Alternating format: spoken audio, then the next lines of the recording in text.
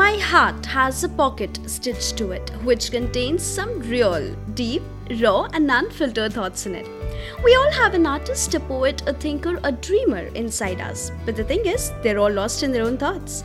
Alright, people, with this new segment called The Heart Pocket, The Ordinary Girl has decided to come up with some raw, unfiltered, ordinary talks that my heart wants to speak out.